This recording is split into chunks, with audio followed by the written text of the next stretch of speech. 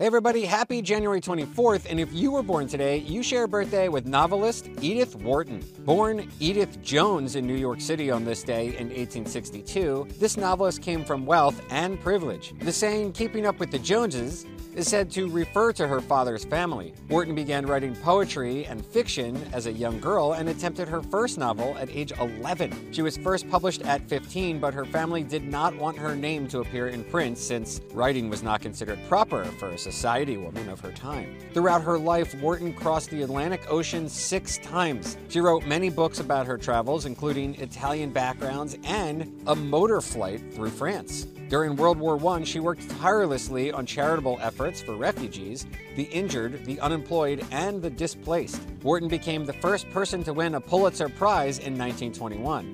She died of a stroke in France in 1937.